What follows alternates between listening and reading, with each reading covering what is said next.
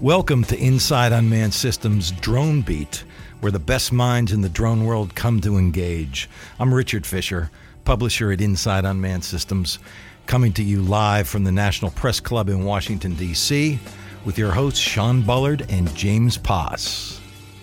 Hello, I'm James Poss. And I'm Sean Bullard. Welcome to Inside Unmanned Systems Drone Beat, sponsored by Rohde & Schwartz. Today's guest is Luke Fox, CEO and founder of White Fox.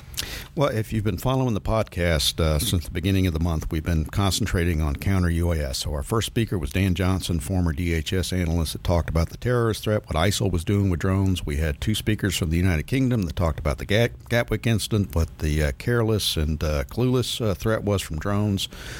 We then started talking about what we could do about countering drones, and the first thing we talked about was tracking. We had David Sandler in from Rohde & Schwartz, who talked about how you can track drones using their radio frequency signature, their data link, and whatnot. We also talked about how you can track drones using radars, and we had a speaker from Griffin Sensors that talked about tracking with radar and electro-optical. Now we're going to talk about what we can actually do to stop rogue drones, and we've got one of the best speakers in the business to talk about this with Luke Fox, and we're going to kind of divide what we can actually do about drones into what we can do in the electronic spectrum and then what we can do against them physically. So Luke, you're going to tell us about how we can jam their data links. Is that true?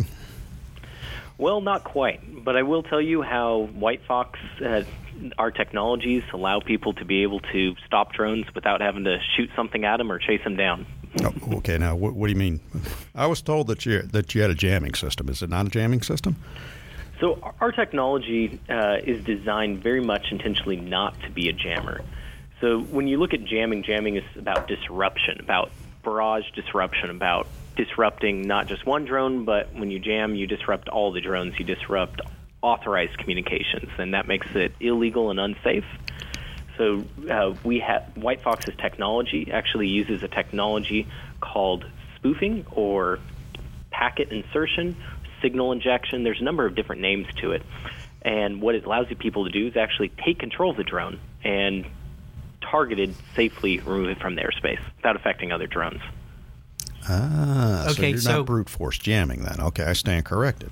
So this is a perfect example of, we have both asked people what White Fox does over the last probably year or two, and every individual may give a totally different answer unless they're working directly with you. And so when I first started to pull back the onion on White Fox, I thought of how fascinating was that you kind of morphed into this from building drones or manufacturing, and then you saw a challenge, you thought you might be able to develop a solution, and then I believe you call it a master controller. Is that kind of where we're going with this?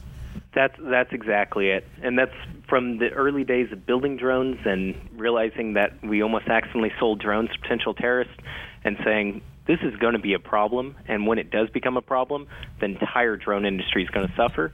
We need a system to be able to safely remove drones rather than shooting them out of the sky or jamming all the drones.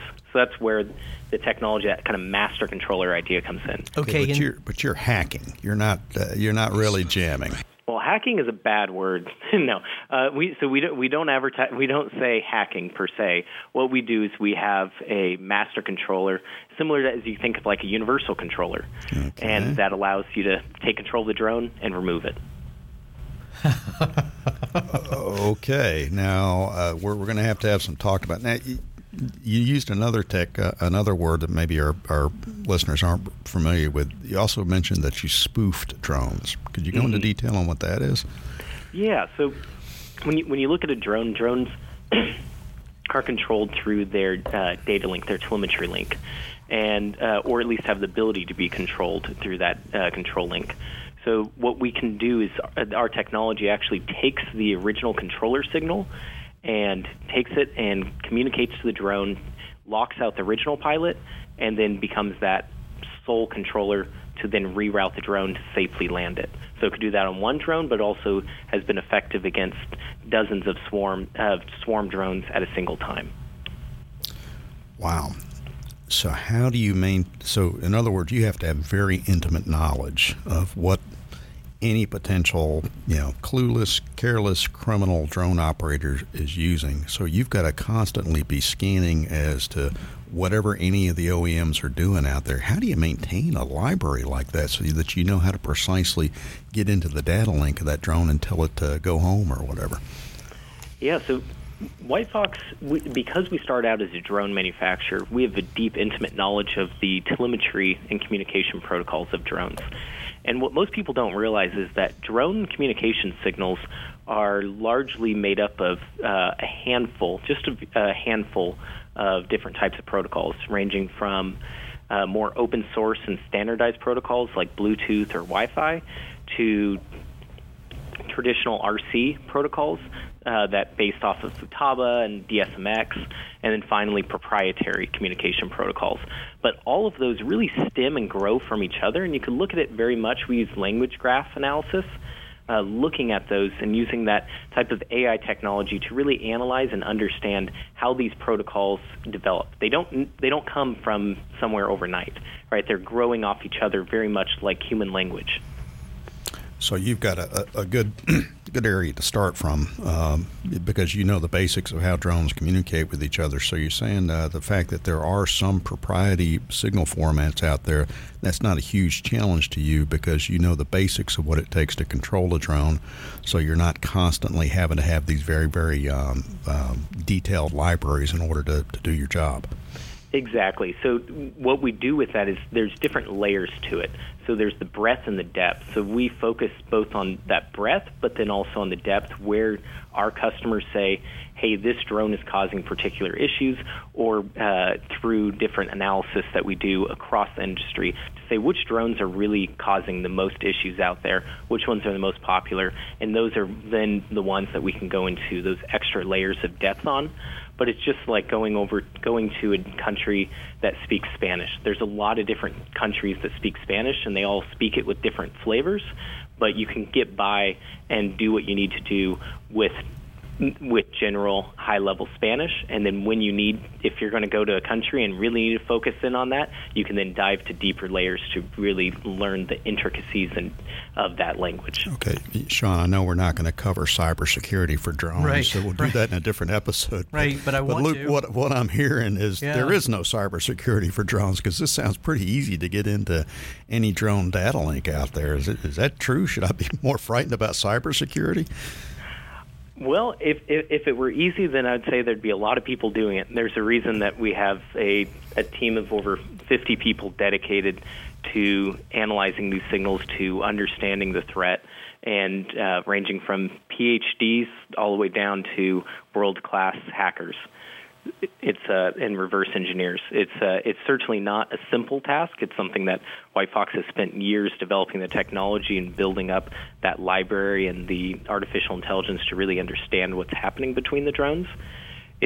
There's certainly some drones out there that are more vulnerable than others, but for the vast majority of drones out there, especially the ones that you see at department stores, they're fairly secure against the average attacker.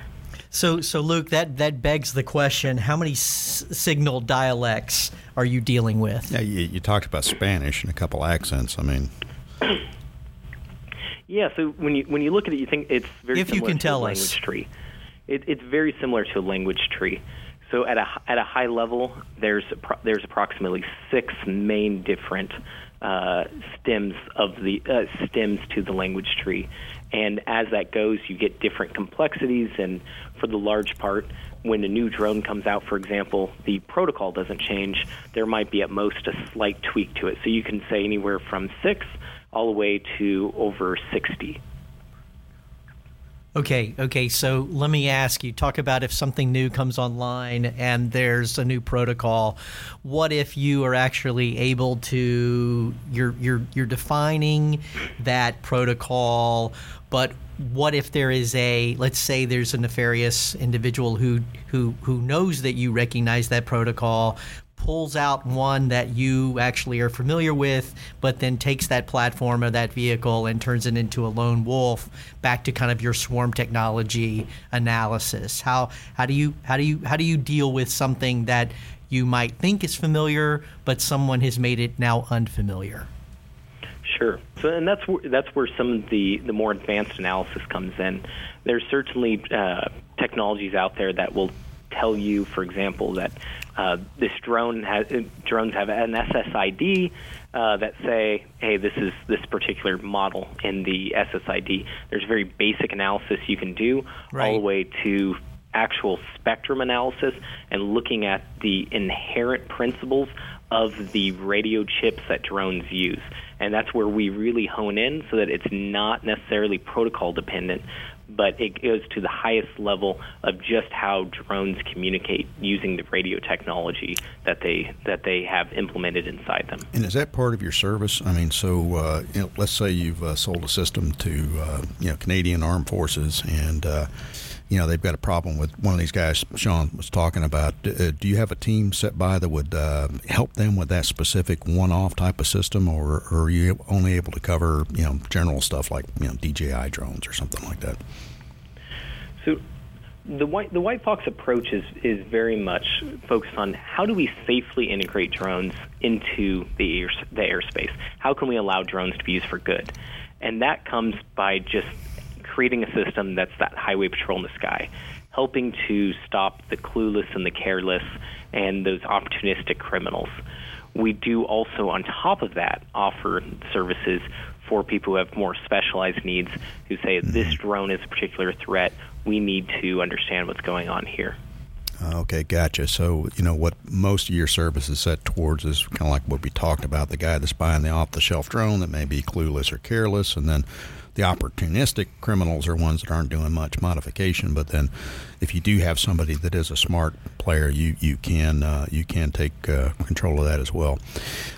Let's talk about authorities out there. I know that Sean and I used to go around and around about this, and truth in advertising. I love policy. I'm a political science major. Sean gets paid mainly to be a lobbyist out there. Isn't it true that most of the techniques that you're talking about were illegal to use in the United States until the FAA Reauthorization Act back in November? Absolutely, I'm not. Oh, man. This may cost me a beer with Sean here. Exactly. Explain that. So when you talk about what's illegal, there's a difference between something being explicitly legal and something that's illegal. The counter-drone technology has never, ever been illegal.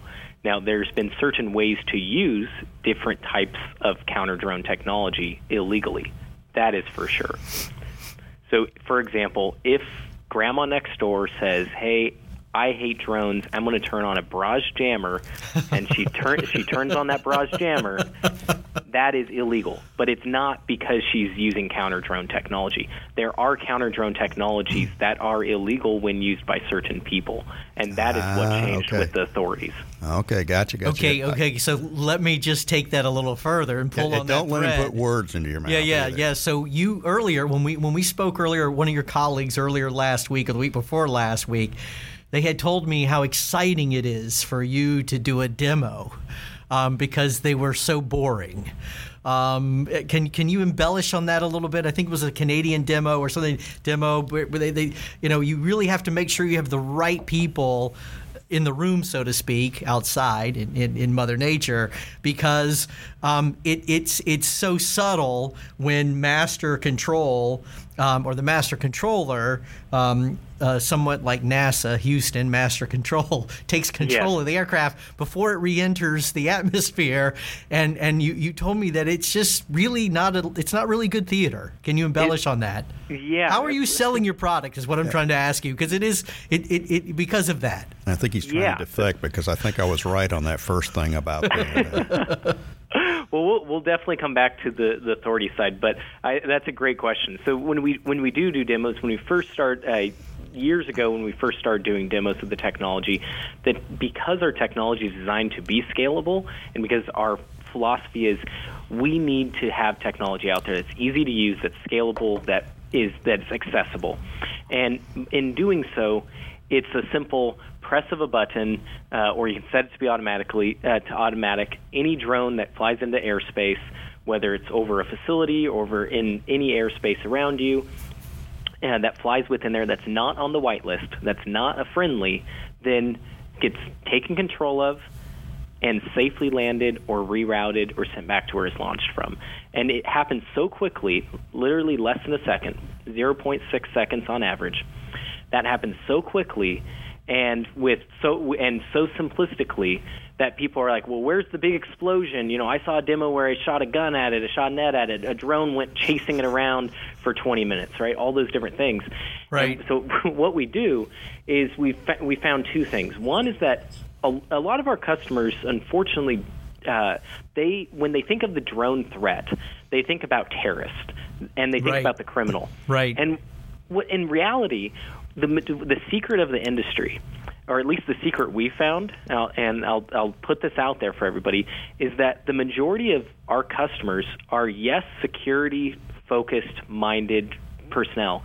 But what people don't realize is a lot of the customers in this industry are not security. It's business continuity because it's insurance. Because when a drone flies over Gatwick, that shuts down the airport. That causes huge collateral damages and costs to the airport. So back to when we demonstrate the technology to customers, we have customers, we say, hey, have you ever flown a drone? And they say, no. And we say, well, you're going to learn how easy it is. And we say, we're going to, in under 45 seconds, teach you to fly this drone. 45-second demo, we have it all prepared, how to fly the drone, and they're up and flying that drone, and they say, holy cow, this is so easy. And we say, that's exactly the problem. Right. It's because it's so easy. Anybody can do it, no matter what their intent is. Before Sean can wriggle out of losing the bet here, because we have a difference of opinion on what was and was not legal before the FAA Reauthorization Act. Yeah. Okay. Now, here's my proposition. Yes. Before the Reauthorization Act in last May, really the only people that had the authority to use these kind of techniques in the United States was really the Department of Defense around DoD facilities, Department of Energy around some nuclear facilities, and then literally Secret Service, but only if the life of the president was in danger. Because everyone else, because what you're talking about doing is you're talking about essentially wiretapping, because you're out there, listening not to publicly broadcast signals, but signals that have some expectation of privacy between that remote pilot and his aircraft. And then you're also talking, really, it's a polite term, but you're talking about hacking into that system to put commands in that the remote pilot didn't want to. I'm going to argue that before November of 2018, the only people that could do that was the DoD and a couple of other folks. But that was the big breakthrough in that Reauthorization Act. Was it made it clear that it's not wiretapping, it's not hacking, if the DoD and DHS and FAA are the ones doing that. Now, did I get that part right? So, there's a beer riding on it, so be careful. So there's definitely a lot to dive into there, and I'll touch on it because it's an interesting topic. I will say that the Reauthorization Act solved a lot of these issues, but there's certainly ways, as I mentioned before, to do counter UAS illegally. And even if it's not illegal, to do counter UAS dangerously or with more collateral damage than necessary. The interesting thing about what previous to the FAA Reauthorization Act is that White Fox our technology was tested and determined that there are aspects to it that allow people to be able to not fall under the wiretapping, not fall under the other aspects that are commonly portrayed as what makes counter UAS illegal by certain operators. Right. For example, I'm just talking about the U.S., so Canada and those other guys, we're not going to talk about them. Sure. So when we look at counter UAS, what our technology does is it does not. There are certain aspects of it where you can analyze and do threat analysis on within the signal, but you can also step above the signal and not go into the signal. Therefore, you do not violate any wiretap concerns. On top, and then you add to that the fact that drones are operating on the ISM band, the Industrial Scientific Medical bands, which has no expectation of privacy. As long as there's no personal identifiable information in there. And so there's different analysis that has been done, and I am certainly not a lawyer, but I do spend a lot of my time working through these different issues with different stakeholders. The FAA Reauthorization Act, what it did is it said, we're going to say all of those concerns that have been raised and all the debate that's been done, what matters is that it was not explicitly allowed. It was not explicitly authorized, and because of that, the Reauthorization Act, that's what it solved. But there is certainly a lot of room previously for people to operate safe and effective counter-UAS systems that did not cause Okay, so the mass Reauthorization Act removed ambiguity. There was somewhat of a legal argument that you could do it because you're talking about the externals on the signal versus the internals. Exactly. So I'm going to call this a draw, Sean. I don't know what you're going to say next here. So we're going to take a little break here to give you a message from our sponsor. Thank you for joining Inside Unmanned Systems Drone Beat, sponsored by Rohde & Schwartz, a leader in test and measurement for radar and EW, satellite technology, avionics, navigation, and guidance. Rohde & Schwartz products help protect critical infrastructures with drone detection and defense solutions. Learn more at InsideUnmannedSystems.com. So I just want to go, I want to back up. I want to go into the gutter here because you actually mentioned that there are some out there in this space who are just dangerous. And so when it comes to counter UAS, so just because you're the one who opened the door, Luke, I'm going to ask it. So you're sitting around the office. Don't mention the company names. Don't mention the company names, but just tell us, like, get down into the basic brass tacks. Like when you're sitting around the office with the rest of your team. What's illegal? Yeah. What are some of people do where you just go, you hit yourself on the forehead and say, I can't believe they're doing that. Oh, absolutely. Well, and don't mention the company names. Absolutely not. What it comes down to is what are people doing? What are the goals of different companies? What are the goals of these people? And for White Fox, our goal is always to pioneer the safe integration of drones into society. And we know that a key part of that is securely managing drones. So what truly breaks my heart, what breaks Luke Fox's heart, is when we see people saying drones are scary. They're going to blow up, cities, and all of these ridiculous notions. When really the fact of the matter is, drones are amazing tools. They are powerful tools. They democratize airspace, and that means they need to be managed properly. Not everybody is going to blow up the airport with a drone, attach a bomb to it. What matters is the fact that a 13-year-old kid could disrupt the airport. So, and that is the threat. The threat of drones is the disruptive value, and that is what concerns us as stakeholders in the drone industry. Is when we see people having counter drone technologies that cause more disruption than if they just let the drone fly. Right. So that's from jammers to kinetic systems, right? Kinetic systems have a place. Shooting a projectile, chasing it down with a drone, shooting a net at it, all of those things have a place, but when you not in the urban environment, not in airspace where you're going to cause more disruptive value, because the fact is, you look at an airport, we have systems installed at airports, and we see multiple drones every single day flying within hundreds of meters of those airports. Now, if these other companies, if their technologies worked, they would be barrage jamming constantly. Right. And that's the fact is drones are out there. People just aren't seeing them, but they're out there, and they're really not taking down aircraft. They're not crashing into airliners. Right. We do need that separation, and we do need a way to safely manage them, and that's where a safe, effective counter-UAS technology. Okay, so what you're saying, and I got to put this in context. We had Dan Johnson, who was a senior small UAS analyst for Department of Homeland Security, and what he mentioned was there is a class of drones out there that you have to worry about that fly autonomously. That don't take an input from an operator out there, and I think it would be accurate to say that a system like yours wouldn't work against a drone that was flying truly autonomously and not taking data link inputs. But what you're saying is that's 0.0001% of the threat out there is someone that is going to not just be a criminal, but be a very purposeful criminal or a terrorist that are going to design a system to do that. your system works against the other 99.99%, and you really only need the physical measures, which we're going to talk about in our next episode, against those guys that are really determined that aren't using a data link. Is that an accurate characterization? That's exactly it, and I'll add two key points to that. That's exactly right. On top of that, when we look at the data link, our technology has been tested by MOD, Ministry of Defense analysts, and it's actually effective against the vast majority of autonomous drones. Because autonomous drones, they still have a data link, even if they're not actively being controlled. And that is what we focus on. So they'd still respond to input unless you got a very sophisticated operator.